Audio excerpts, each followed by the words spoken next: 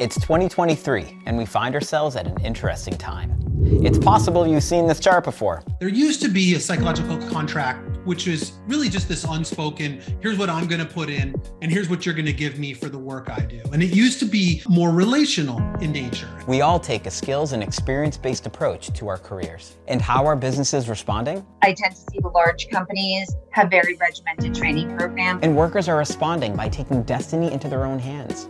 Not just leaving their jobs, but leaving full-time work altogether. The number of contractors per employee has doubled since we started measuring it before the pandemic. Technology has sort of enabled us to redistribute work in these ways, especially during a talent shortage, where talent's getting really pricey and businesses really need to think about sort of managing their costs and who they bring on and who they don't. Does this mean the employee-employer relationship is broken? Ooh, that's a very deep question, Drew. I mean, then we can have a whole night with wine and discuss that, and probably we're not going to figure it out. No, I have no idea. Sorry. I'm your host, Drew Fortin. Let's get to it.